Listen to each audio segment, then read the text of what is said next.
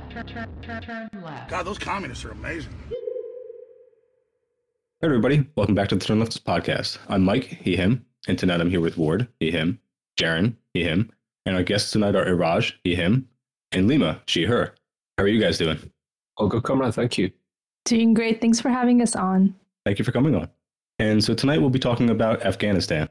And I was a little hesitant to even do an episode on this topic because, one, I just don't feel particularly informed on it, but mostly because everyone in the leftist space, every podcast and every media outlet that has any kind of leftist slant to it has been talking a lot about Afghanistan. And I wasn't sure if we were really going to be able to do it justice or say anything very original. But now that we have some guests here who know a little more about the topic, hopefully we'll be able to shed some light on it that maybe people haven't heard before. So if you could, I know just before we actually started the recording, Lima, you gave us a little bit about your background, but if you want to just kind of reiterate, what is your background as far as regarding Afghanistan to begin with? Yeah, well, first of all, thanks for having me on. I'm a first generation Afghan immigrant. I'm in Canada. So we moved here when I was 9 years old, but I was born in Quetta, Pakistan, which is quite close to the Afghan-Pakistani border. And we went back and forth quite a bit. Okay. My hometown's Kandahar. That's where my dad's from. Mm-hmm. But we went back and forth quite a bit until we moved here. So yeah, that's kind of a lot of my formative years were spent there. And we moved here in, 2003? So at the heyday and the peak of all the things that were happening post 2001 U.S. invasion. And I'm sure as much as Iraj and every other Afghan, we have very close connections to now, even as diaspora members, to what's happening right now, but have also been directly impacted by all that's happened over the span of 40 years, directly and indirectly, via family and demographics and ethnic group affiliation. So that's kind of my direct connection to the topic, has always been, Yeah, I can imagine. And how about you, Iraj? Are you also from Afghanistan originally? Yeah, I'm from Afghanistan, born in the evil communist regime era. I spent 10 years of my life there before moving to the UK as refugees displaced by war. And I've been here since, pretty much 20 years in the OG colonizer land. But yeah, that's my background and very similar experiences to Comrade Lima. Very strong connections to both my current country and the working class in this country, and of course back home in Afghanistan as well. Yeah, definitely. Cool. Well, thank you guys both for joining us. I really appreciate it. So I'll just get to some of the notes that I have here, and then again, you guys can fill in the gaps, whatever I'm missing, and please don't hesitate to correct me if I'm wrong about anything. So for anyone who's listened to our podcast before, this will probably not be an entirely new or surprising pattern of events. The U.S. intervening in a country it has no rightful business in, arming, funding far-right groups to fight communists, wreaking havoc for the populace there in the process, and then, becoming entangled in a longer-term war and or a project of nation building as a result. And the entire time just profiting off of this entire cycle by exploiting the resources there or cheap labor and, making U.S. businesses or military contractors richer as well.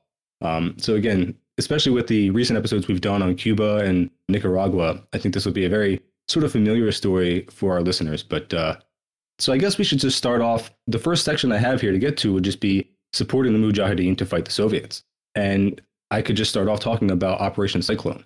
It was the code name for the United States CIA program to arm and finance the Afghan Mujahideen in Afghanistan from 1979 to 89, prior to and during the military intervention by the USSR in support of the Democratic Republic of Afghanistan.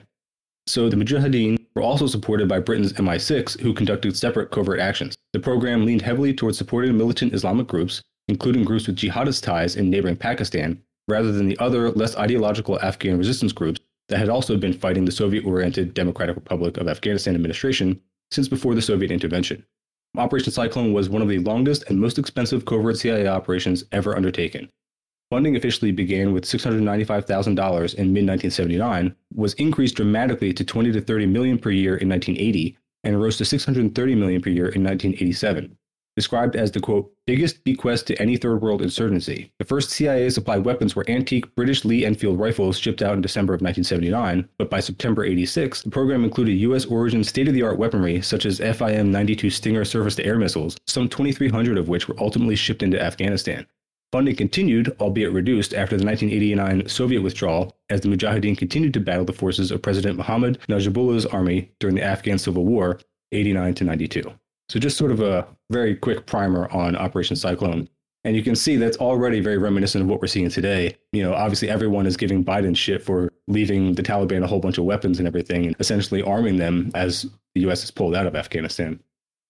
Yeah, so just to your last point, I think Taliban now has more military aircrafts than a third of NATO, which is crazy to think about. Yeah. And like the whole cycle of events that's transpired and where Afghanistan is today raises so many questions.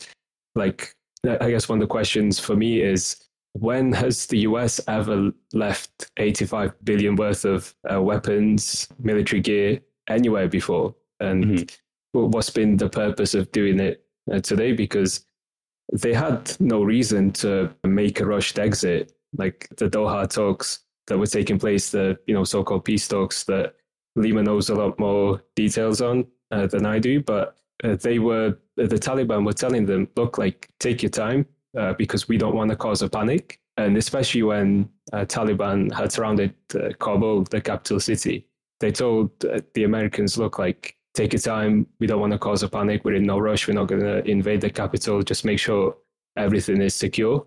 And, within hours of their message to the US, their puppet president, Ashraf Ghani, had bolted out of the country and went into Tajikistan, allegedly with so much money and cash that he couldn't carry it all onto the plane. So unbelievable.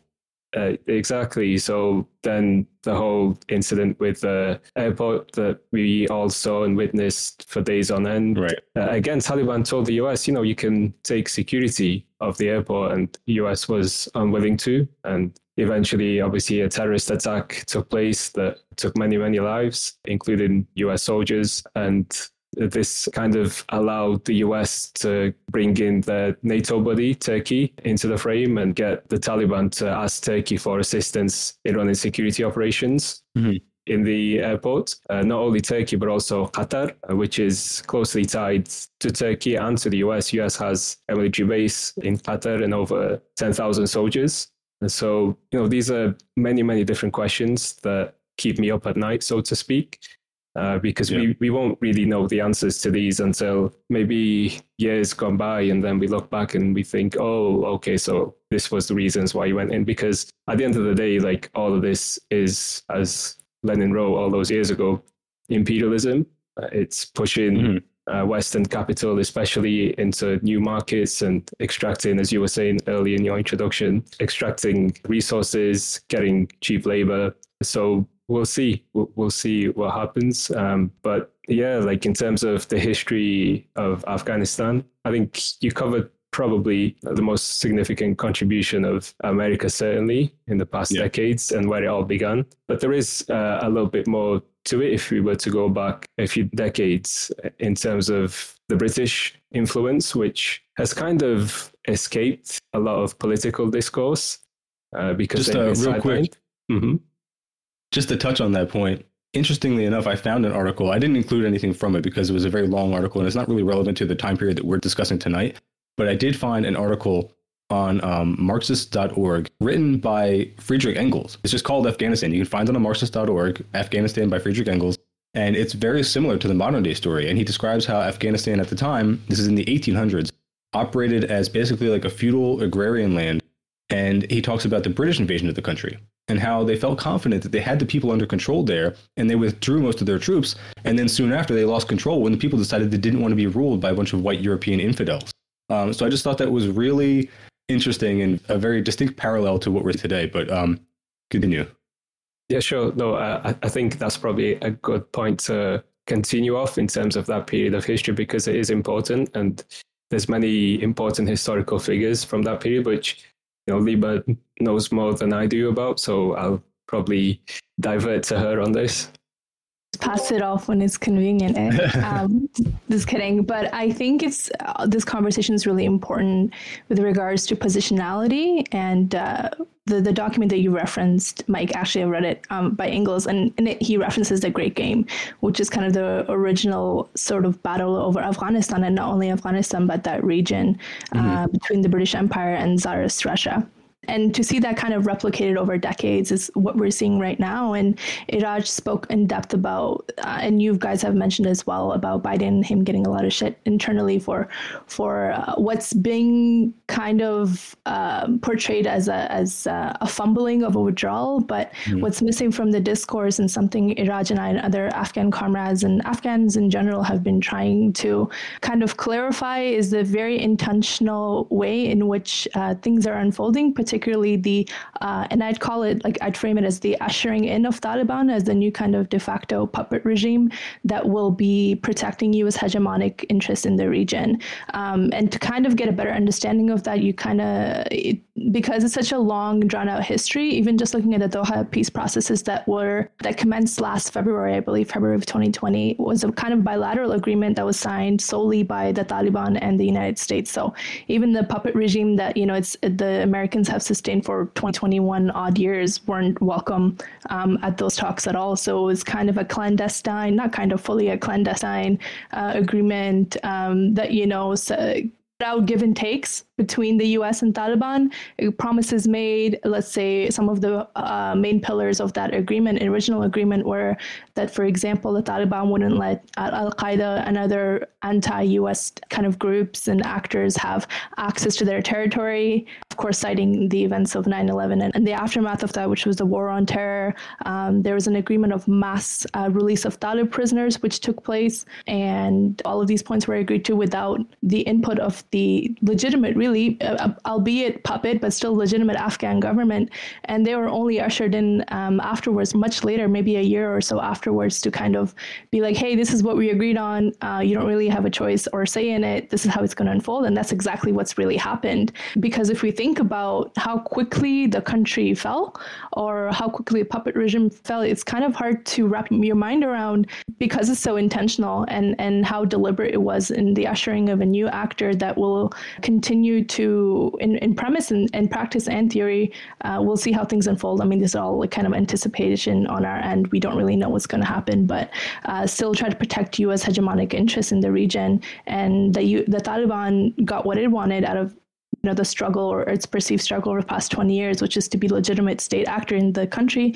And the U.S. will still have what it intentionally or initially went in for, which is to have control over, or not only the country in particular, but it's the sphere, and to offset the potential threats or perceived threats that is posed to it and its empire and its allies by Iran, China, and Russia. So I think the Doha talks in particular it doesn't get a lot of attention, but I think it's critical when thinking about why things have happened so quickly, why the American, I keep saying American, but it's definitely a Freudian slip, the Afghan National Defense Forces and Security kind of surrendered without much of a fight in most provinces and major centers, because it was, like Iraj mentioned, their numbers are about between 150 to 300,000, and they received about $4 billion annually in assistance from the United States and other NATO member states in terms of logistics and funding and training, etc. So, and I mention, and I'm emphasizing this point because I've seen a lot of not only general liberal or even right wing, but a lot of leftist folks frame this as a victory for the Afghan people, and that the Taliban is this resistance group, and that's completely false and ahistorical. To do that is kind of really diminishing the origins of the group, which we can definitely delve into, and its emergence from the remnants of the original Mujahideen.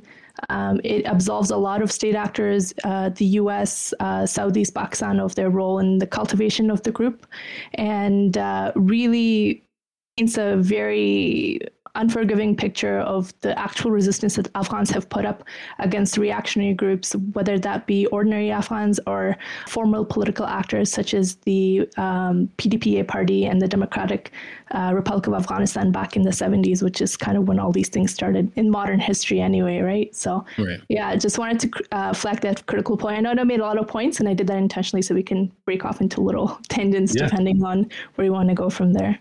Yeah, well, I mean, touching on one of the things that you said, the next section that I had in my notes here was just talking about the formation of the Taliban itself, harping on that same thing that I was saying in the intro about the U.S. funding far-right groups to fight communists. Again, this is a very familiar pattern, and Islamists in particular have always been U.S. and UK allies when fighting communists.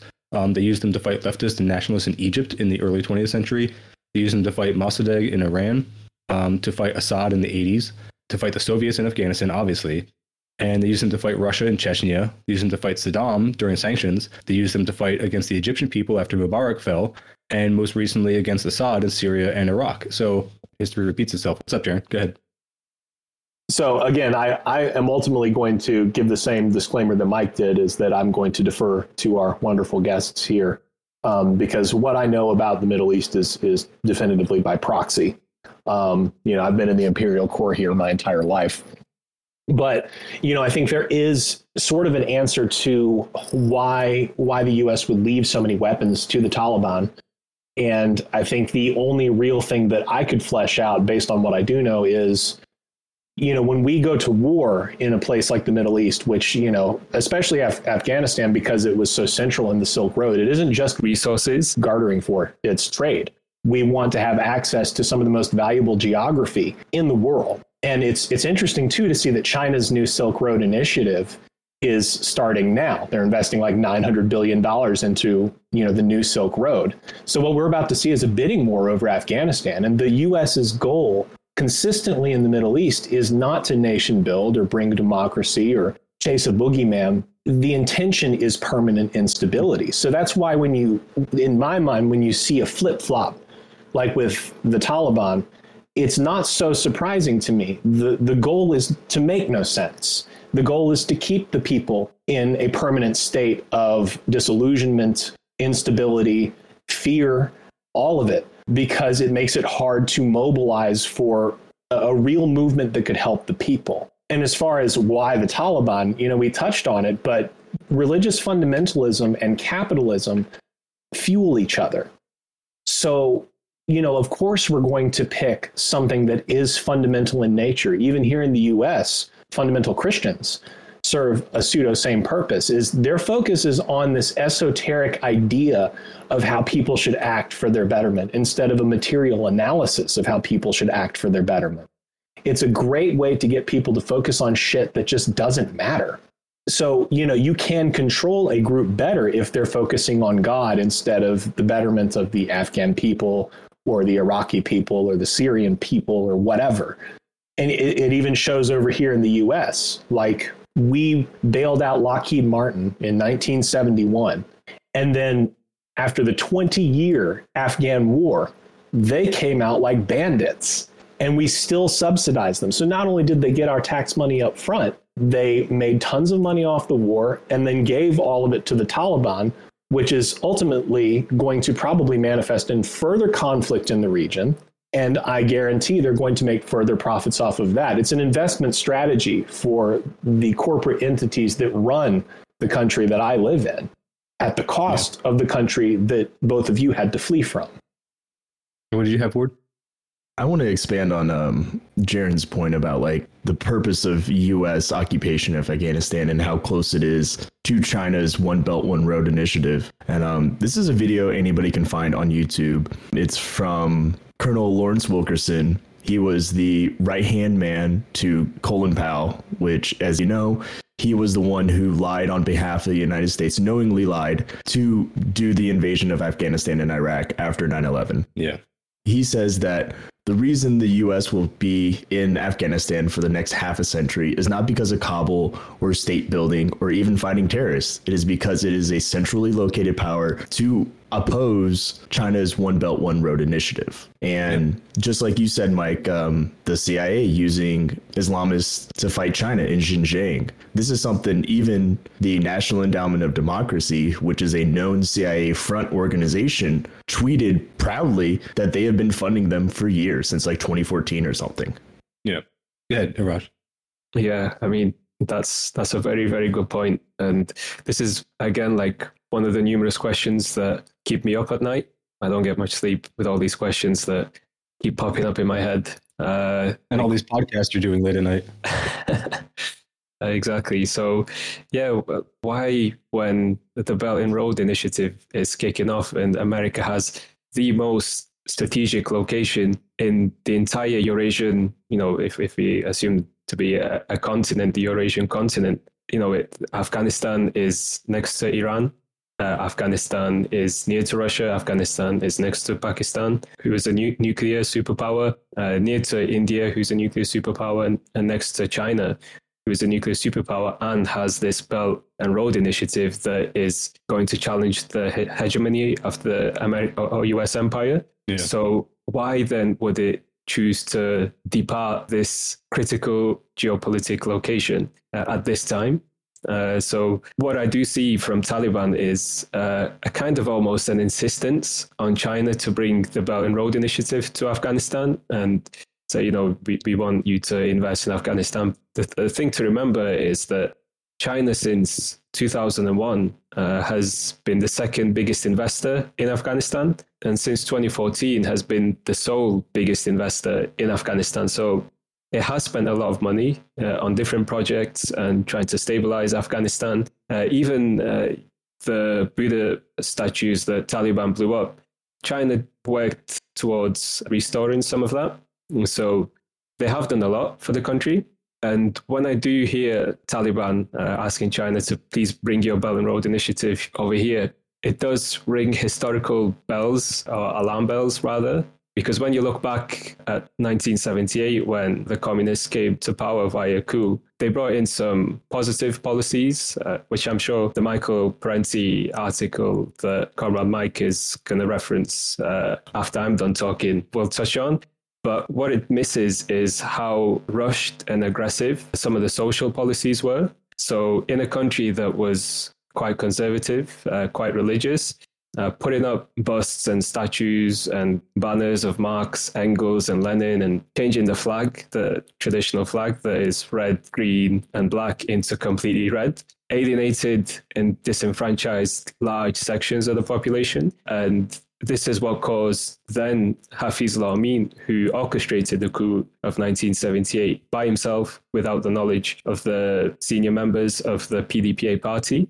What he ended up doing was asking the Soviets and leading the begging and insistence of the Soviets to come in and help Afghans out with their military against these mujahideen. They weren't called mujahideen as such then, but these rebel forces that were causing problems in the country. And the Afghan government, through Hafizullah Amin, actually asked the Soviets 18 times to intervene in Afghanistan with their military. And the Soviets refused because they knew the consequences of this. Eventually, towards the end of 1979, when the government had become so weak due to Hafizullah Amin and the policies that he was implementing, that this guy Hafizullah Amin was in talks of forming a coalition government with somebody called Gulbuddin Hikmatyar, who is a known warlord at this point in Afghanistan, and his nickname is the Butcher of Kabul for the crimes that he committed post-1992 fall of the Democratic Republic of Afghanistan and the taking of the state by the different Mujahideen factions and the infighting that ensued between them. He was the guy that committed the most heinous crimes and committed the most atrocities.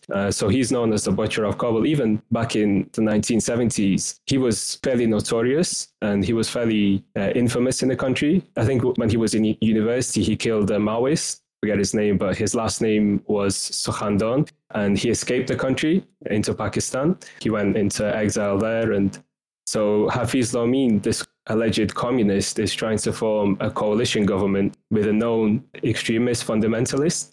So at this point, the Soviets were like, well, if this happens, then the potential for the kind of extremist fundamentalist ideologies could spill into our Muslim majority republics of Tajikistan, Turkmenistan, and Uzbekistan that border Afghanistan to the north. So, they had a quick emergency secret meeting, and it was decided that Hafizullah Amin had to be taken out, and they needed to go into Afghanistan, stabilize the government, and, they assumed it wouldn't take long, maybe 18 months tops, because they thought, we have the Red Army, we're a nuclear superpower. These guys, a bunch of farmers, will take them out and we'll go back. And the Afghan government, once it's stabilized, can take care of everything itself.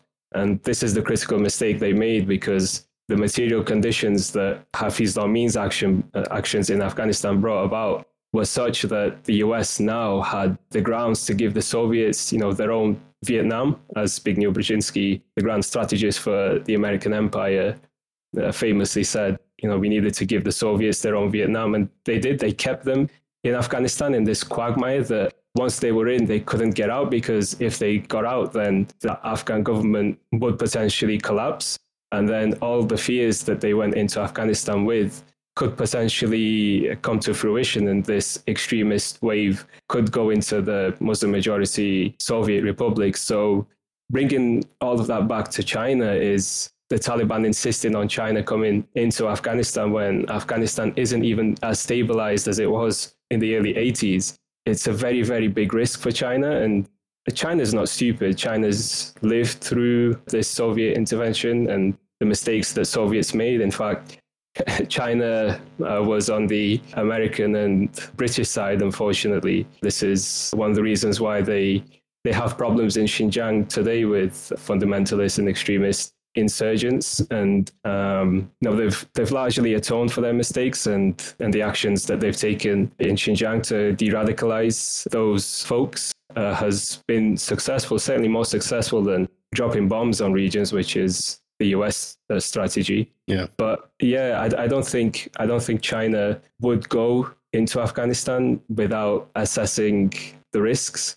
But at the same time, as comrades have mentioned already, Afghanistan is incredibly rich in resources, at least 3 trillion worth of natural resources, known natural resources exist in Afghanistan. So the lure of that may be that, we'll go in, we'll set our projects up, because they've already got the CPEC with Pakistan, China-Pakistan Economic Corridor, which has been successful, even though, they have faced attacks and some Chinese officials have been killed in Balochistan, for example, Balochistan province in Pakistan. But they will assess the risks and see if it benefits them. And I don't think the Taliban would do anything to China, but there are other groups affiliated closely to Taliban and also groups that are against the Taliban that exist in Afghanistan. Like for the past 20 years, at least 21 international terrorist organizations have existed in the country. And just a quick note on the Taliban themselves, they're not a monolithic entity either. There's a significant fraction of factionalization within the Taliban. You have the Doha Peace Talks Committee or faction, and you also have the Haqqani faction. So the Haqqani faction are more hardliners, whereas the Peace Talks, Doha Peace Talks Committee or faction are the relative moderates or progressive relative to themselves, because it's a very low bar for the Taliban. I always say the only way for the Taliban is up. They cannot possibly get worse than what they've been for the past, 20 odd years, 5 of which, they were in power the past 20 years, allegedly leading the resistance. So there are big differences within the Taliban, and this could be another thing that can cause internal struggles. And if the internal struggles or contradictions are so big, that could ignite into a civil war, which will not be in the best interests of anybody. And Russia, China, and Iran certainly don't want to see that. And this is part of the reason why, they met with the Taliban delegations, and Taliban delegations promised them security of their borders and promised China that the ETIM terrorist group were not going to infiltrate into Xinjiang. Xinjiang is the province that actually borders Afghanistan. So it won't be directly through Taliban, but affiliated groups and other terrorist organizations certainly do have interests to wage wars or attacks against China, against Iran, against Russia, and also against the Central Asian countries that border to the north of Afghanistan. So I do want to, thank you for all of that. Like, there's a lot of points in there that I definitely want to touch on. And I want to get to this Parenti article since I did tease it. But at the risk of sidetracking us, I want to address something that Lima said earlier. This supposed bungling of the pullout of Afghanistan now. It seems to me that it's kind of just common knowledge that the U.S. was controlling the government that had been in Afghanistan since the U.S. invaded in the early 2000s. Am I right in assuming that the U.S. was controlling that government the way that the U.S. was training all the armed forces and everything? And what was that government called? Was that like the Afghani Provisional Government or something? What did they call it again? Well, originally, right after the invasion of the country and the toppling of the Taliban within a month or 2 months, there was the aftermath, which the puppet regime or the original caretaker government came about was through the Bonn Conference, in Mhm. which they kind of handpicked Hamid Karzai as like their bona fide face of this new democratic liberal government that's the antithesis of Taliban and everything backwards and uncivilized. But even I think his first term, like formally as a president, started in 2004. I think that's when like they had a whole constitution set up, elections, etc. So they definitely, you're absolutely right in confirming that that government was completely under the absolute direction of the U.S. and the only way it could sustain and maintain itself was through the help of the U.S. And a clear illustration of that is how quickly it fell apart as soon as the U.S. chose to kind of usher in another actor that will de facto and now de jure form take its place. So you're absolutely correct in that regard. Well, so then my question is, do you think that the U.S. pulled out or chose this moment to pull out of Afghanistan now because the U.S. feels like it has enough control or at least friendly relations enough with the Taliban that they're going to be able to get whatever resources they want? They can get whatever they want out of that country.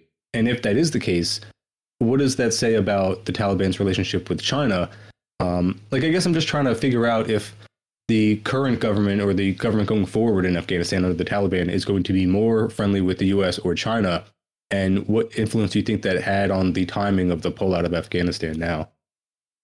I mean, Iraj can definitely expand on this after I'm done, but it kind of depends with regards to Taliban's relationship with China. Just recently, in the past couple of days, there's this really big, amongst numerous mines and extractive projects, but this really big copper mine right outside Kabul called Ainak mine that's been like in the works for a decade, close to a decade, but hasn't been fully operationalized. And the fighters or members, no longer fighters, I guess, political actors of the Islamic Emirate of Taliban were doing like a tour of the kind of half-built mine recently because they're in direct conversation with China to get that up and going, similar to very similar projects that China is investing in across Africa in particular. And the interesting aspect of this mine, and I'm sure it might be the same for other projects that China does have in the country, is that it's not going to be like a fully usurped thing the way Americans operate across the world, where, you know, through imperialism or other mercenary forces, they have complete control and of a particular place in its capital and resources. I think China has maybe 20 or 25% ownership of that mine. The rest would be the Afghan government. So in light of the Americans still holding on or freezing billions of dollars in assets and capital that belong to Afghanistan or the Afghan state anyway, and they still refuse to release that. I mean, they've kind of allowed for independent humanitarian aid, maybe worth around $300 million, but that's nothing. Yeah, it's a fraction. So in the light of that and the fact that the Taliban its first and foremost priority right now is to establish itself as a state. I think that's why a big reason why its PR campaign is so big on the aspects of leniency, inclusion, etc., because it needs to mobilize its state and its people to legitimize its own governance aspect. So the Taliban is a very unique position where obviously the Americans have, through IMF or World Bank, frozen these assets as a way to control and maneuver the Taliban, make sure, you know, it's on a tight leash. Also opens up options for the Taliban to be in conversation with other states like Iran and like China in particular, which has established projects in the region. So as Iraj was mentioning before, it is kind of a sticky spot for the Chinese in particular because of the vastness and the time and energy that it is spending and has spent on the Belt and Road Initiative, particularly in Afghanistan. So with regards to pullout, it's hard to say. I mean, it's hard to say why they kind of picked this option. We're trying to make sense of it ourselves at the moment. Even the agreement of the Doha negotiations was so sudden, and the fact, you know, that there was this framework, very deliberate and very detailed framework, by the way, just kind of sprung on everybody saying this is the new framework for peace. Part of the reason may be the U.S. assessed, you know, which group would better serve its interests. You know, it spent trillions of dollars in Afghanistan in supposed infrastructural and governance supports that, you know, has yielded little to no results aside from filling the pockets of one of the most corrupt regimes in the country's history, at least. You know, part of the reason might have been that it's hedging its bets against a group against whom they haven't made a lot of headway, but still have historical ties to, and, you know, kind of cultivate or penned out this framework. But it's difficult to say in terms of timing, but all of it's definitely within the scope of imperial interest for the Americans anyway. So no matter which way you look at it, from which vantage point, the imperial aggressors really haven't lost out on anything. They're just kind of controlling the field from afar and through a different framework or a different maneuver. But it's hard right now to say. It's kind of, everything's kind of opaque at the moment. The dust hasn't settled, but the Taliban itself, for trying to sustain itself, is going to have a lot of issues on hand. Iraj mentioned the factionalization, which is kind of illustrated in the recent announcement of its caretaker government and caretaker cabinet. Whereas before, there were conversations that former imperial lackeys, such as Hamid Karzai and Abdullah, who used to be the CEO of the country, and then was responsible for the reconciliation or High Council of the Reconciliation, and was very closely affiliated to former warlords, and a former warlord, Hikmat Yar, were initially meant to be in some type of role or position in some capacity. In this new caretaker government, we've seen that's definitely not the case. It's all Talib members, but hardline Talib members who were very intricately involved in the fundamental founding of the group, such as Mullah Hassan, Mullah Yaqub, and the Haqqanis. So we see that they're not even Doha representatives. For example, one of the deputy vice emirs, Mullah Bradar, was the original one of the co-founders of the group, and everybody pretty much thought that he was going to be this new prime minister, but he's not. So it's interesting to see. And then there were also recent rumors flying about that, he had been killed by the other factions in the group in a disagreement, and he had to kind of come out publicly, do an interview, and disavow all of that, saying everything's okay. So it's really hard to say what's happening and kind of get a clearer picture, but there's definitely a bigger design in play. It's just not super clear right now. We can just use some of the historical patterns that we've seen over the years with regards to the cultivation of different reactionary groups, the Mujahideen and remnants of their group, to kind of guess at what the next ploy or step might be.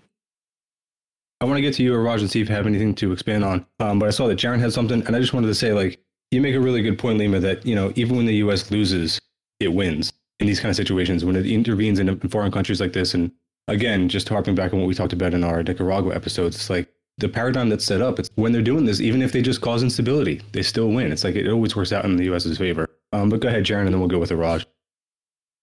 First of all, this is super enlightening. Just hearing the depth of convolution going on in Afghanistan, because, when you listen to Western media about this, it is so not in depth. It is so black and white, and it addresses literally none of the nuance. And I think one of the contributing factors here is the United States is also in a very strange position right now. And I think that part of how it's conducted itself in the past 5 or 6 years has a lot to do with hubris. The post-war period, the United States has been on top. Every coup it's had has been, for the most part, successful. It's been just a juggernaut against everything. And just in the past 5 years, we've seen coups in Latin America fail. We've seen AFRICOM losing influence, especially in East Africa, because of Chinese investment initiatives. We saw oil tankers go from Iran to Venezuela, and the U.S. couldn't do anything. That would not have happened in the 70s or 80s or 90s or even the early 2000s. So I do think that, when we're trying to figure out why now, I think that there's a lot of reasons, for sure. Definitely a lot that I don't know about. But, the emperor is wearing no clothes at the moment. The United States is faltering, the role that it's become comfortable in since the conclusion of World War II. And, they may think that they have the Taliban on a tight leash, and perhaps to an extent they do. But I do think that they're underestimating not only national autonomy, the Taliban itself, or the people, whether or not they align with the Taliban, but also the influence of other countries and other economic initiatives that rival things like the IMF. All in all, though, I think to really just put the nail in the coffin, Donald fucking Trump was president for 4 years and almost got elected again. There's a certain just sense of disillusionment, overconfidence, and insanity that's currently running the imperial core, which was, in my opinion, the natural progression of things. And it's definitely spilling over into the corners of the empire that we never should have been in the first place. Yeah, no, real quick, just like how we're pointing out so many ways that history is repeating itself, or at least rhyming in Afghanistan currently, is you have the son of the founder of the Mujahideen begging the CIA for funding to help fight the Taliban. And you have the New York Times writing articles manufacturing consent in support of the new Mujahideen against the Taliban. So quickly, just off that point that Ward made, that article that he's called Ahmad Massoud, and Comrade Ward quite rightly points out that his father, Ahmad Shah Massoud, was one of the founding fathers of the Mujahideen movement. And Ahmad Massoud, the article that he wrote in the Washington Post, which is owned by Jeff Bezos, richest man in the world, like, when you say these things out loud, it's like, what planet am I living on? And I think that sticking with talking about planets and empires, this guy, Ahmad Massoud, finishes off the article with saying, "Please, Joe Biden, you are our only hope." And I was thinking, this sounds very familiar. Good Lord. I've heard this somewhere before.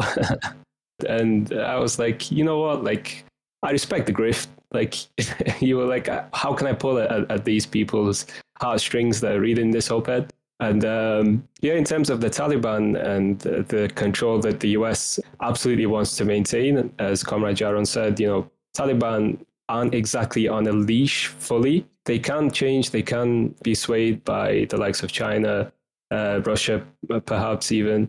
So the US wants to maintain control of the country, especially economically. So one of the things that it's done, as Comrade Lima was mentioning, is frozen the state's assets that are in foreign banks, especially American banks, which are the majority because they control the country's economy for the past 20 years. And so on Monday, they announced that they were going to give some aid to Afghanistan, $65 million worth, through the benevolent organization called USAID, that totally doesn't have any kind of history of being at the forefront of destabilizing nations or anything like that. Which was interesting. That British sarcasm again. Sorry, I can't. No, I love it. Stop it. So, and the other thing is that now with Colonel Lima and I have talked about this, like that now that the quote unquote international community is no longer directly occupying Afghanistan, anything that transpires there is not going to be their responsibility. They can't be held accountable for. Let's say that, there's some insurgents that make their way into Iran and they cause some kind of attack. Iran can't turn around and tell the US, then what the hell are you doing? You're in this country, you're supposed to be protecting these borders. They can ask the Taliban, and, the Taliban haven't exactly secured the country fully as such yet. As I mentioned before, there's some pockets of war or fighting battles taking place. And even within the Taliban, that they aren't exactly a united force that they were many years ago. So if anything happens through Afghanistan in any country within, the region or even outside, the international community can no longer be held accountable for. And going back and looking at history, as Comrade Ward was saying, you're seeing sometimes history repeating itself or rhyming. And this is exactly true. When you look at, as you were mentioning, Comrade Mike, that there was the Engels article that talked about the British occupation of Afghanistan. And eventually in 1919, a guy called Amanullah Khan was able to win Afghanistan's independence from the British. And his father-in-law, somebody called Mahmoud Tarzi, he was a very enlightened individual, greatly influenced by the Ataturk reforms that were taking place in the post-Ottoman Turkey and by the Bolshevik Revolution that had taken place very close to Afghanistan as well. And he wanted to bring a kind of modernization to Afghanistan and some social progress alongside it. So Amanullah Khan married Mahmoud Tarzi's daughter called Suraya Tarzi. And together, Amanullah, Suraya, and Tarzi Sr., they set about modernizing Afghanistan and bringing in, for example, the first constitution, creating a national assembly and called the Loya Jirga, which still exists today, and giving rights to women. No longer was the burqa, the full face covering compulsory. Like, women had the choice, autonomy over their body, what they wanted to wear. And so the kind of secular foundations of secularism in Afghanistan was established very early on in 1919. Now, there was a dinner trip that Amanullah Khan and his wife, Queen Soraya Tarzi, attended, I believe, in France. And the French president greeted both of them and, as you do, kissed Queen Soraya Tarzi's hand. And the British were there with the cameras taking pictures. And, these pictures were then distributed in Afghanistan and saying, like, look, this guy is selling out his wife, he's selling out his honor. Like, he's going to do the same to your wives, to your daughters, and your honor will be lost and your country will be lost. So what it then did or ended up doing was empowering the more conservative, fundamentalist side of that society, because Afghanistan is like any other country. During the 1920s and even today, like, it was largely a feudal society.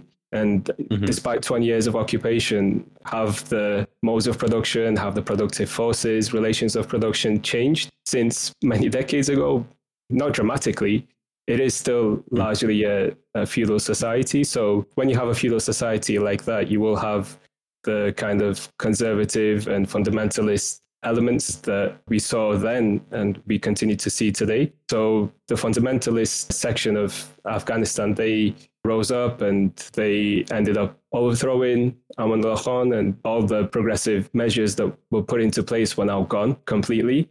And the guy that overthrew him only lasted 9 months before the British brought in their guy de facto. And he ended up overthrowing this guy, and then he became king. Then he was assassinated. Then his son, who was 18 years old, he became king. And then he ruled for 40 years. Now, towards the end of his tenure, he did implement more progressive reforms, and it was mainly done through his cousin called Dawood Khan. And Dawood Khan was somebody who was fairly close to the Soviet Union, and he brought in a lot of projects from the Soviet Union, such as building the Solang Pass and bringing a lot of trade and bringing some progress to Afghan society. Eventually, though, Dawood Khan ended up overthrowing his cousin, Zahir Shah, who was the king who ruled for 40 years. And in 1973, he declared the very first republic of Afghanistan. And it's at this point that the likes of Ahmad Shah Massoud, Gulbuddin Hekmatyar, and somebody else called Burhanuddin Rabbani, they waged a jihad. The very first jihad in Afghanistan was post-1973. Dawood Khan wasn't a communist. Dawood Khan was more aligned with the national bourgeoisie of the country, but he wasn't a communist. Yet, these fundamentalist extremists, they said Dawood Khan has become a communist. He's become closer to the Soviet Union. He's become an infidel or an apostate, and he must be overthrown. And they were being supported across the border by Pakistan, because going back a few years, Dawood Khan, whilst he was prime minister, had caused some border clashes with Pakistan in the 60s. And Pakistan were unhappy that Dawood Khan was also working closely with Baluchi separatists and Pashtun separatists that lived in Pakistan. So they wanted to gain better control of their neighboring country. And they sought out these extremists. Vijay Prashad calls them thugs. So I'll borrow his word for them, these thugs, who were unknowns at that point, relative unknowns. And then they gained more infamy by trying to make a coup against Dawood Khan post-1973, which failed. And incidentally, the coup was exposed by the communists in Afghanistan, by the PDPA. And so these guys had to escape, go into exile in Pakistan. And eventually, Dawood Khan became more entangled with Western capital as he pivoted away from the Soviet Union and from the Eastern Bloc and more towards the Shah in Iran, who was a puppet of British and American imperialism, towards Saudi Arabia, closer to Pakistan, and of course closer to America itself. And he became quite repressive in Afghanistan as well, brought in the kind of a police state that the Shah in Iran had at the time. So then in 1978, was that me, or did we lose him? Did everybody lose him? I think we lost him. Okay. Yeah, I think it's his connection. I never know if it's me. It's usually me. It's the CIA. Okay. Probably. The CIA is shutting us down. Damn it, Those Langley. fucking Langley listeners. Y'all are in the States, right? Yeah. Yeah, so it's definitely CIA. yeah, it's the MI6 because Iraj's in the UK. And he's the only one affected. Five Eyes. They all work together. Yeah. I watched Boris Johnson's tuning in. I don't even know what the context was, but there was a screenshot of like a news clip and it said on the chyron on the bottom, it said Boris Johnson, spokesperson for the Taliban. And somebody I remember I said that. and I was like, what even was this? Like, why did that even? And I guess it was just like a news station screw up or something, but still funny. So fantastic. Pretty hilarious. Because the actual spokesperson for the Taliban is quite suave. It's like very articulate. Wow.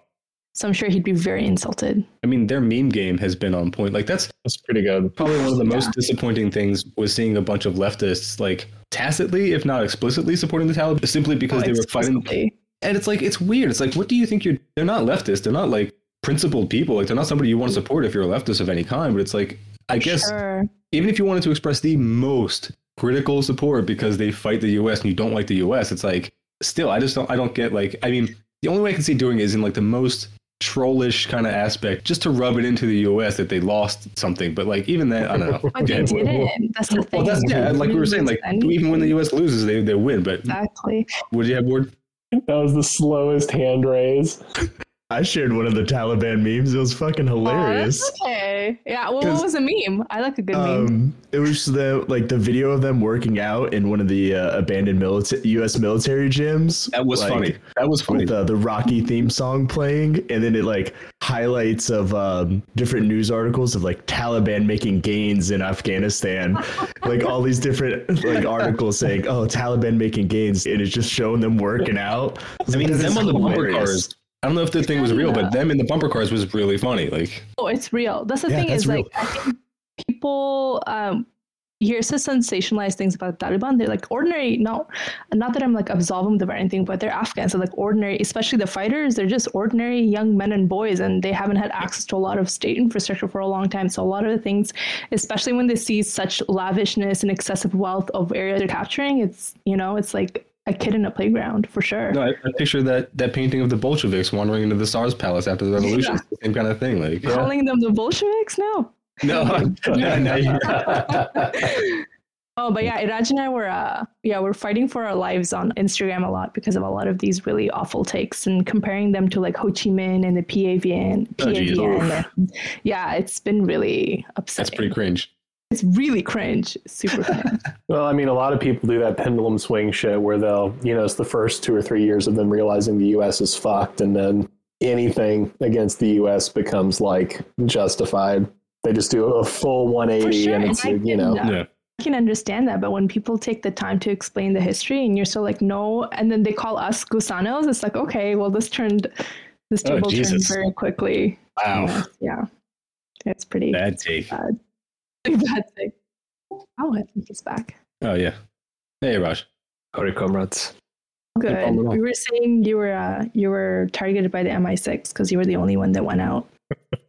Yeah, exactly. Like the FBI person that's watching this secretly is like, this is too much information. Yeah, this is too much. Can't let this happen. I can't remember what it exactly was that you were saying when you got cut off, but you can just sort of pick up on the last thing that you remember. Sure. I can fix it all in post. Sure.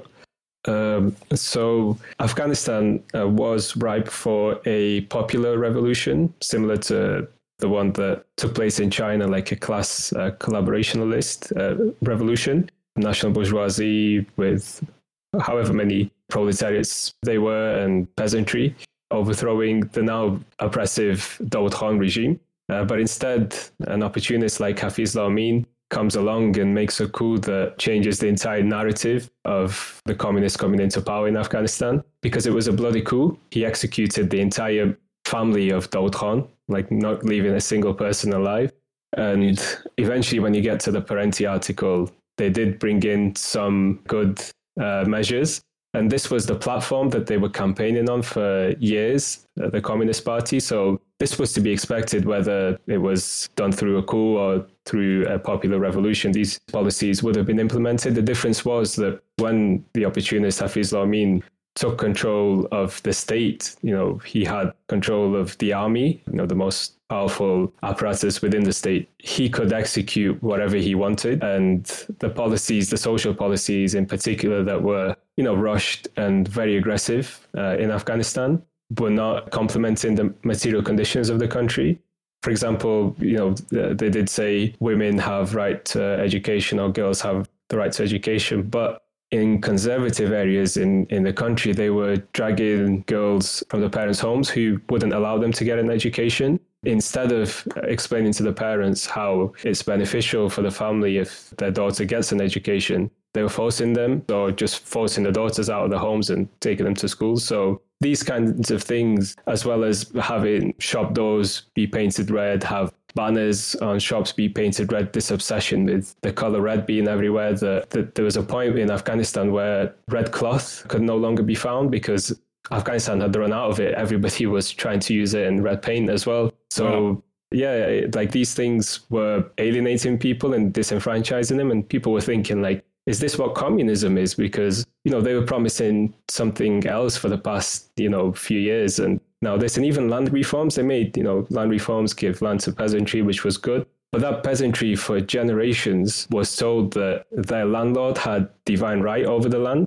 And when the peasants were given the land, any money that they made from it, they would give the majority to the landlord, whose land was expropriated by the communists. But, they would send the money to the landlord no matter where the landlord was. If the landlord was in Pakistan, if he was or she was in UK or wherever, they would just send the money to them. So, these were the problems. And eventually when Hafizul Amin made so many mistakes, deliberate or otherwise, was close to forming this coalition with Gulbuddin Hekmatyar, a name that just keeps springing up every single decade. It's like he's always been alive at this point and involved in all the turning point events in Afghanistan's history somehow.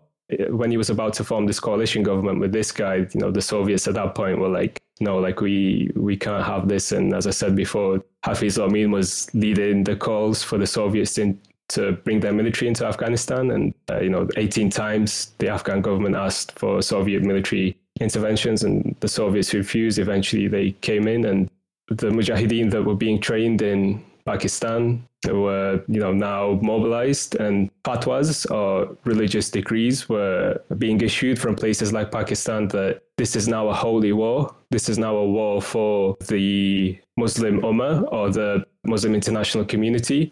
This is a just war to go and fight against the infidels because Muslim land has been taken over by infidels. And if you die in this war, you go straight to heaven and you get X number of virgins. And, if we succeed, then, what we've done has been in the way of God. And so the reactionary forces that took out Amanullah Khan in the 1920s, late 1920s, were now being mobilized many decades later by the same imperial powers, albeit through, proxies and through lackey states like Pakistan. And what eventually ended up happening, though, after a few years of Mujahideen fighting against the Afghan government and fighting against the Soviet Union, was that different factions of the Mujahideen were fighting against each other for superiority in different regions. And they were also being touted by other foreign countries. So whereas all the money for the Mujahideen project at the start was going to Pakistan, and Pakistan was distributing it to the different Mujahideen factions, towards the mid-80s, these different Mujahideen factions had cut out Pakistan as the middleman. So they were receiving all the money. And the Pakistani state, which is run by ISI, like the CIA equivalent of Pakistan, they were not happy. So it's at this point that the foundations for the Taliban group are being set up. So they wanted to identify some deeply religious, very, very young guys, so they could be easily manipulated, and people who have not been educated, who have not received formal education as such, and who are firm and deep believers in fundamentalist Islamic interpretation of the religion. So they found two parties within the Mujahideen that they thought, okay, like these people in these two parties tick all the boxes. And it was through these two parties that they found their guys. I think initially there was like 65 of them. And by the end of the 80s, it was reduced to like 35 because some had died in fighting and others may have left. But it was the 35 that were there at the end of the 80s, start of 90s, that eventually became the leadership of the Taliban. Guys like Mullah Omar, guys like Mullah Brodar, Al-Khanzoda. These were the guys that then created the Taliban, and they were being trained by somebody called Colonel Imam, a one-star general and an ISI Pakistani military guy. And this is from his book called Orhan Posh, which means ironclad. And he's talked about this quite extensively. And in the 90s, when the Mujahideen finally came into power, they were just fighting against each other. There was no control, especially in Kabul, the capital. And if you Google Battle of Kabul, you can see the kind of atrocities that went on then. And there's a lot of footage of people in Kabul saying, like, is this what your jihad was about? Like crying as they hold like dismembered family members and such in their arms and saying, like, what was this jihad? Like, this isn't in the way of God. You're killing God's creations. And these guys were fighting against each other. Kabul was in flames. And one of the generals in the Pakistan army had famously said, Kabul must burn, Kabul must burn. And the fire that had engulfed Kabul was so out of control that Pakistan needed to come in and put it out. And to do that, then they mobilized the Taliban. And Taliban came in and they took the country fairly quickly again. But this time, they had a lot of backing from ISI directly, from Pakistani military. This is again from Orhan Posh, Colonel Imam's book.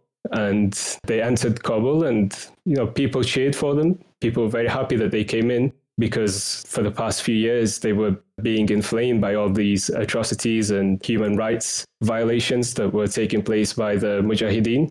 So they welcomed this new group. And once this new group came in, though, they were a lot more brutal than the Mujahideen, but in their own way. So, for example, they were deeply against the Shia because they belonged to the Sunni sect. So they were deeply against the Shias, and in particular, the Hazara community. They were deeply misogynistic. They cut off 50% of the population from society, which was the women. They couldn't get an education. They couldn't work. They had to wear the full face covering, the full veil, burqa. And again, we saw similar things to what we'd seen post Amanullah Khan.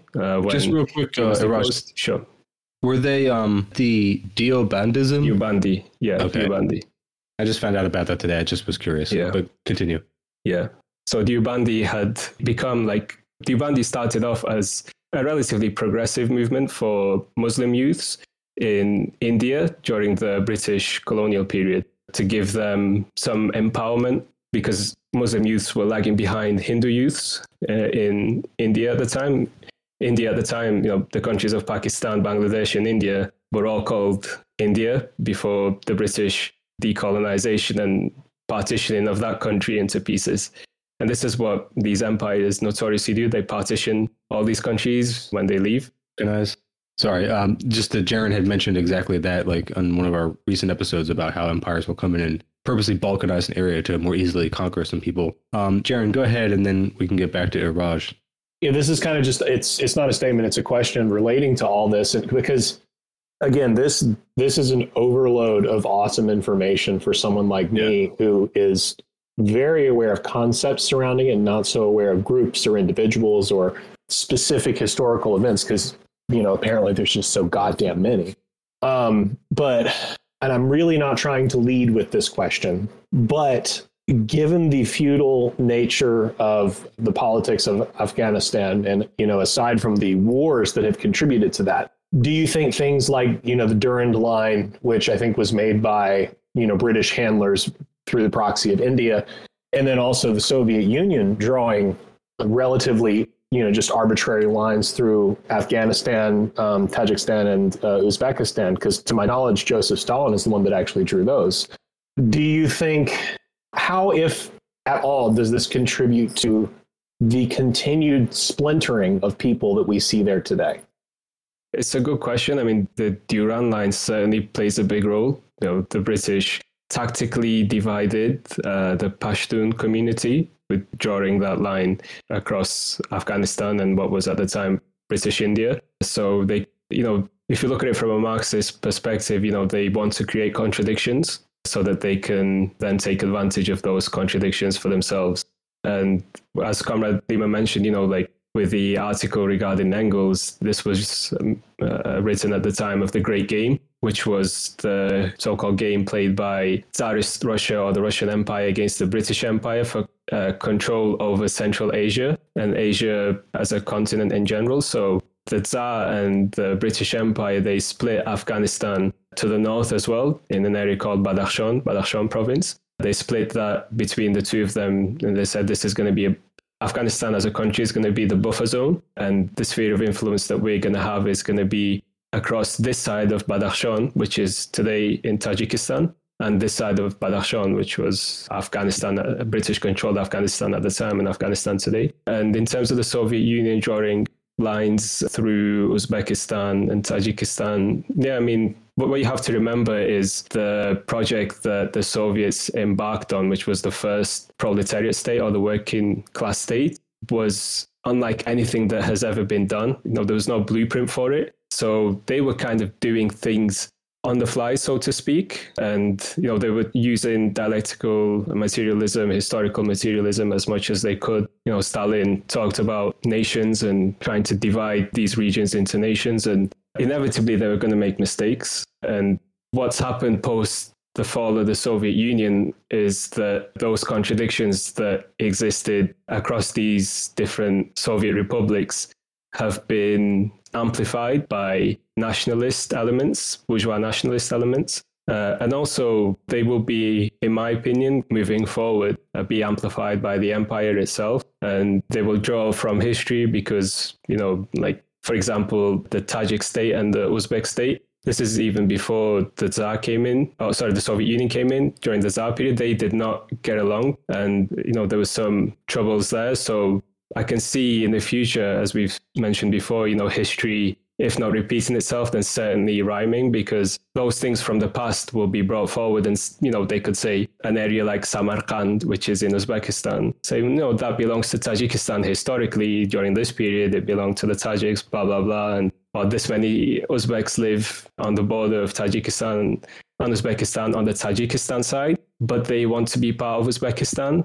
Let's get this moving. Let's make some protests. And even in these countries, for example, Tajikistan, the president is somebody called Emomali Rahmon, who's been in power since the fall of the Soviet Union, pretty much for the past few decades. So in a similar way that we saw the Arab Spring, against the likes of Gaddafi, especially, or Bashar al-Assad in Syria, Gaddafi in Libya, they said, these people have been here for too long. We need to depose them, bring democracy and bring elections, etc. And people did have genuine sentiments when they were protesting, certainly in significant parts, because even during the color revolutions in Eastern Europe, people were protesting because they thought they could get the democratic changes that they wanted whilst keeping all the benefits of those old societies.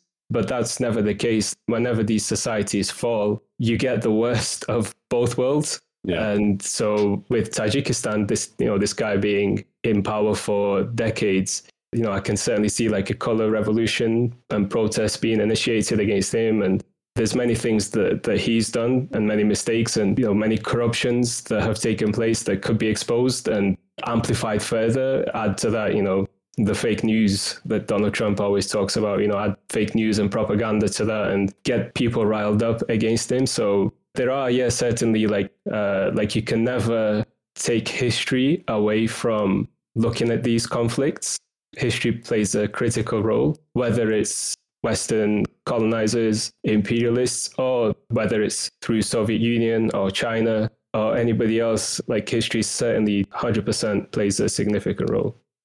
Yeah. I mean, there's just so much to cover.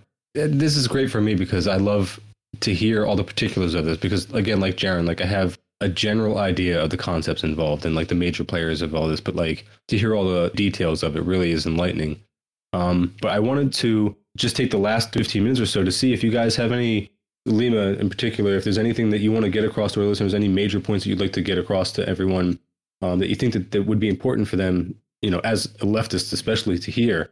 And then you guys can plug any social media or anything that you guys would like to plug. So go ahead, Lima, if there's anything that you want to tell everyone. Yeah, cool. Just to build a little bit on the last point as well. The Diran line in particular is specifically contentious, because of the imperialist history and kind of the imposition of it, but also the way in which that border secession has functioned particularly when the Mujahideen was an active group. And it's really the porous nature of that border, intentionally so, that's been causing a massive issue for Afghans in particular because of the split of Pashtuns and Balochis. But since the inception of Pakistan's role in the cultivation of the Mujahideen and the Taliban, that state in particular has very intentionally made the nature of that border porous in order for people or groups that are reactionary to be super transient and seek hideouts on Pakistani territory when needed or when necessary, and then kind of go without any type of accountability or on the Pakistani state's part. So I would say that's an important factor to consider when thinking about the Durand Line in particular, because yes, those borders around modern day Afghanistan has shifted. You can talk about like Afghanistan's history goes back to millennia. So you can talk about different dynasties and empires and the Khorasan era, that those things have always shifted, but the Durand Line in particular has always been very contentious because of the way it's been operationalized in efforts to keep continuing sabotaging and undermining the Afghan state and government. So I think that's a very important distinction to make when talking about borders in particular in that region. I don't know about general statements, I guess. It's kind of a very volatile time right now. But one of the things, and I was kind of mentioning it when Iraj was gone momentarily, is that a little bit of issues or struggles we've come across as Marxist Leninists engaging with other leftists on the topic of Afghanistan and putting all this effort and time in, because it's what we do and what's what we've always done in terms of introducing the history and more specifically the geopolitical history of our country in order to make sense of this madness, really, because it's so hard to distinguish groups or one actor from another, particularly because of the extensive history. To put all that effort in there, but then also be dismissed at some points as either counter-revolutionaries or gusanos or wherever you have you. So I guess I can only speak for myself, and Iraj can definitely elaborate on this or say something completely different.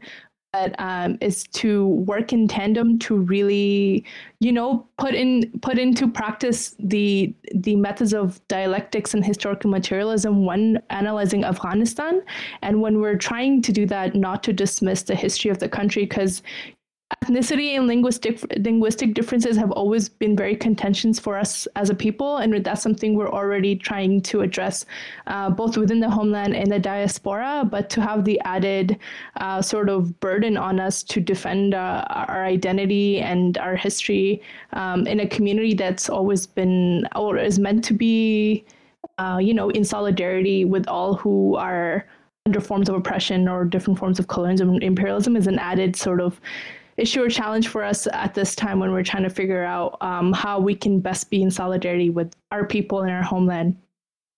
And it's difficult to kind of conceptualize what practical steps can be taken when things are pretty much in no one's control except the key players who are kind of dealing out the cards. But that's, I think, one tangible ask we can make, and something we can work on as a movement, as a movement of peoples, as a community who are always trying our best to be in solidarity and with anyone who's kind of facing these issues or kind of dealing with the fallout or continued fallout of imperialism and imperial legacy. So that's just kind of my overall statement, I guess. But Iraj, over to you to say something completely different. I don't know, but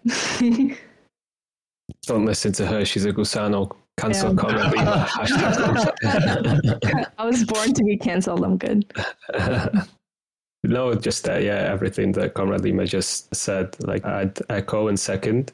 Maybe if you have a few minutes, I'll quickly finish off the part of history regarding Afghanistan when the Taliban came in. Mm-hmm. I'm sure your listeners would want to hear what went down. And, one of the things that doesn't really get talked about is what happened to the last communist president of the country. And, he actually changed many things, in tandem with what was happening in the Soviet Union and the perestroika and glasnost policies of Gorbachev, liberalizing the Soviet Union and the Eastern Bloc. He was doing the same thing in Afghanistan through the Afghan president at the time. He was Dr. Muhammad Najibullah. And Dr. Najib changed the party's foundation took away the Marxist-Leninism and made it a liberal party, changed its name from PDPA into Homeland Party, and even brought in Islam and made the country, a theocracy essentially, because Islam was part of the constitution now and it was part of the state. So, he made many leeways to the Mujahideen and said, look, you can even come into the government. There's these many posts and seats open for you to work with us. You wanted the Soviets out. The Soviets left in 1989, Feb 1989. The last forces pulled out. The infidels are no longer here. Come to Kabul, we'll sit, we'll talk, and we'll discuss our problems rather than fighting over them. And, nobody took heed of that. And so eventually when the Mujahideen came in, he tried to escape the country, but he couldn't. And then he went into the UN consulate in Afghanistan, and he was there for the next few years until the Taliban came in. And when the Taliban came in, they told him, come out now, the Mujahideen are gone, the country's secure, we're going to work towards peace, and we're not gonna do what they did. So he trusted them, and he came out, and he was brutally tortured to death. When I was reading the gruesome details of his torture in different books, I was feeling like I'm gonna faint. It was so extreme and so inhumane. And, this is what the Taliban did to a communist. And, just to echo, I was going to say, just real quick, when you said you were going to tell our listeners what happened to the last communist president, I was immediately thinking of Gaddafi, because that's the one that's most recently on my mind. And I still will not, I know that there's a video of it, and I refuse to watch it because I know it will break my heart and I don't want to see it, but it's and just in general, I don't need to see that kind of shit on the internet. I'm not a fucking teenager looking for that extremist shit anymore. But I immediately knew it was going to be that same kind of thing, because that is what happens to any communist leader who makes any kind of improvements for the people when reactionaries take over again. But please continue. Sorry. Exactly. Yeah. So, Gaddafi, of course, you and your listeners will know, he wasn't a communist. He, when they did that to him, he was, his line was Islamic socialism.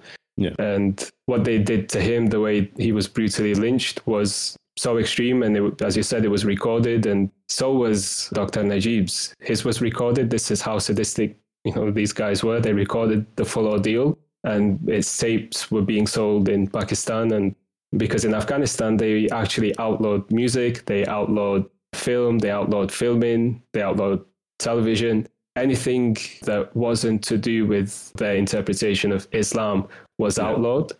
And, they destroyed a lot of cultural archives, music archives, video archives, changed the name of the national radio Afghan into a Shariat radio, I believe they called it, or Islamic law station. And it just reciting the Quran and giving religious talks.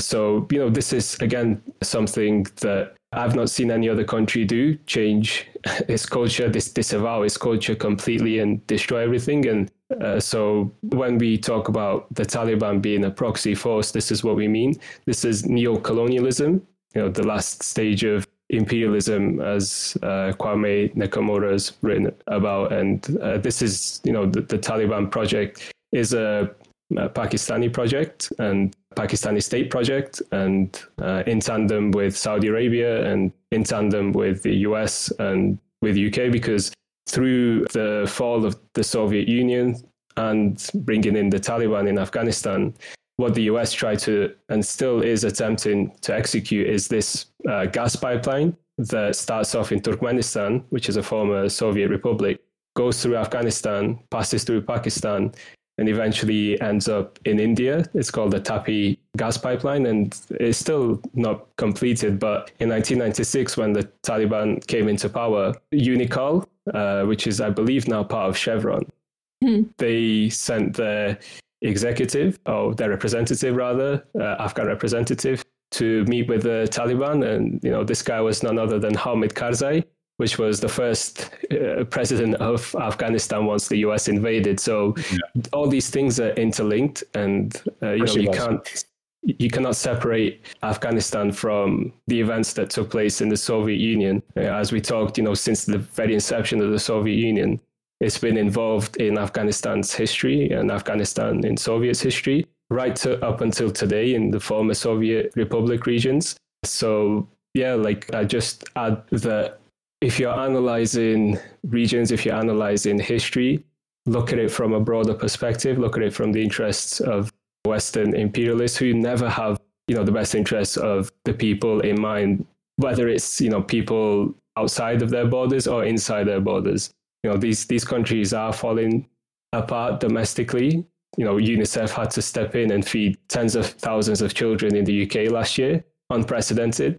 Yeah. So, there are major problems and there's major fighting that's taking place within the bourgeoisie in both countries.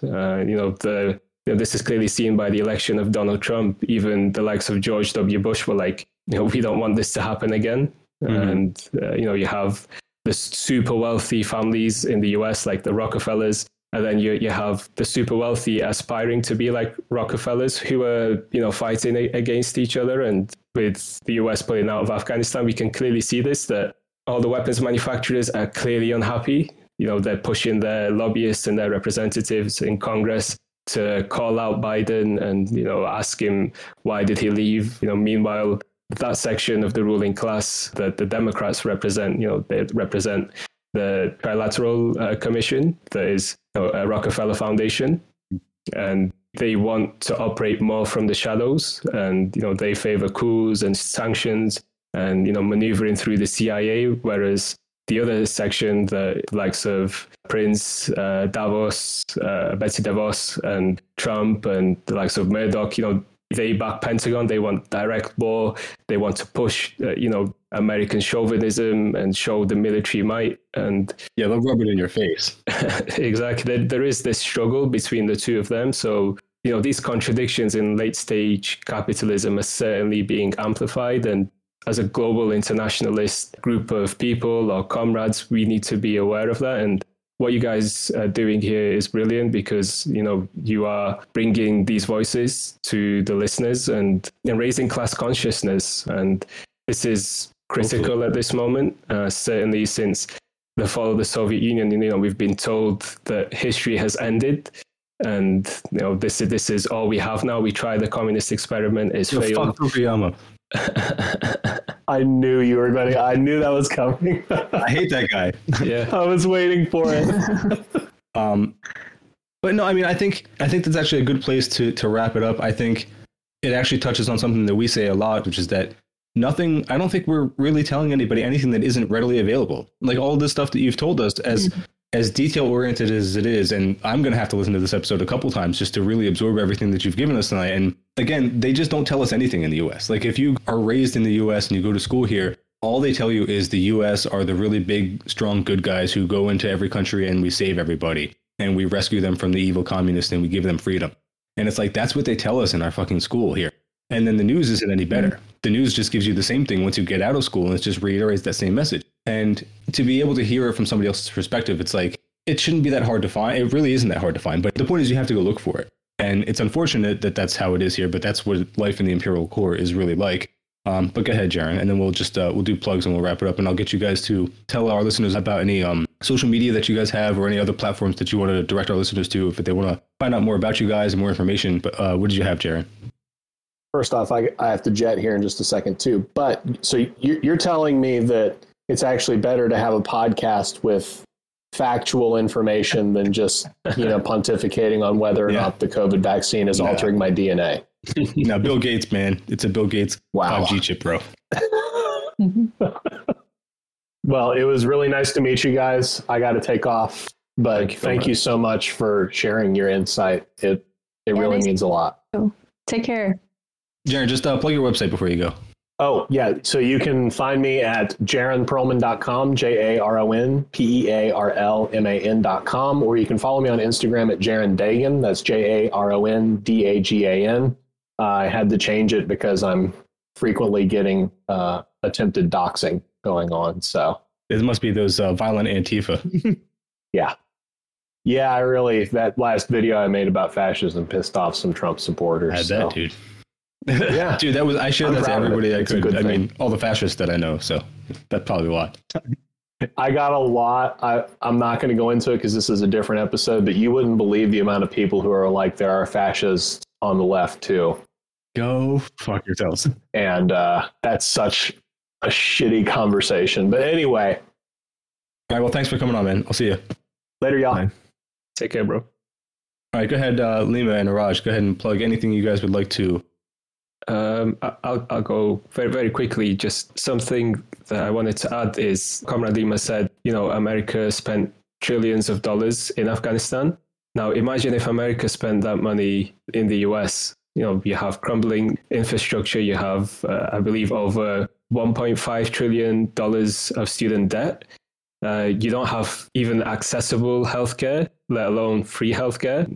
Universities, hospitals, schools, the national curriculum, all of these things have completely been gutted for decades, thanks to neoliberalism, thanks to Reaganomics and Thatcheronomics, where I am in the UK. So, we need to hold, our governments in these countries as accountable as we can and not let them get away with spending money to kill people, halfway across the world. That results in people dying in these countries because the money no longer is here. And we need to ask serious questions on these lines.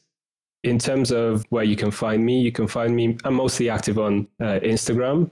It's Estaarback, Estaarback. And you can find the collective that Lima and I and a few other comrades co-run called Halk Collective. You can find that tagged on my profile, and it'll take you to that page. And thank you for having me on, comrades. And I guess I'll let Comrade Lima continue. Yeah, no, that's basically all I had to say in terms of where you can find me. I'm also mostly active on Instagram, and my handle is Enqalabi Sakit. That's ENQILABI_SAAKET. And likewise, as Raj mentioned, Khalq is something a project we've been working on for about a year and so, and it's to bring Afghan and Iranian revolutionary-minded, at least like-minded people from across the world to kind of give the perspectives we've been giving here on this podcast, but in more detailed posts. And that's a joint collaborative project that we spend quite a bit of time on. So thank you so much for having both of us on here, and I'd love to come back. So yeah, please do. I mean, I'll talk to Raj. I talked to him on Instagram. Obviously, that was the entire reason that I had the idea to have you guys come on, is because Raj just has such his posts are great on Instagram, and that's 1,000%, where I know him from. So yeah. So yeah, I would love to do this again. And then if you guys wouldn't mind, just what is the other podcast that you're going on, so our listeners can check that out too? We are not sure yet. Oh, okay. But it will be, but it's with some comrades from Bangladesh. Mm-hmm. And I don't know, maybe if I get a link from them, I can forward it to you guys. Okay, I'll put it in the show notes then. Yeah. Yeah. Very cool. Okay, cool. Well, thank you guys so much. Ward, go ahead and plug your pages. Yeah, I'm on Instagram at Millennial Leftist, common spelling. And I'm on Twitter at Wardlawley, WARDLAWLEY. Cool.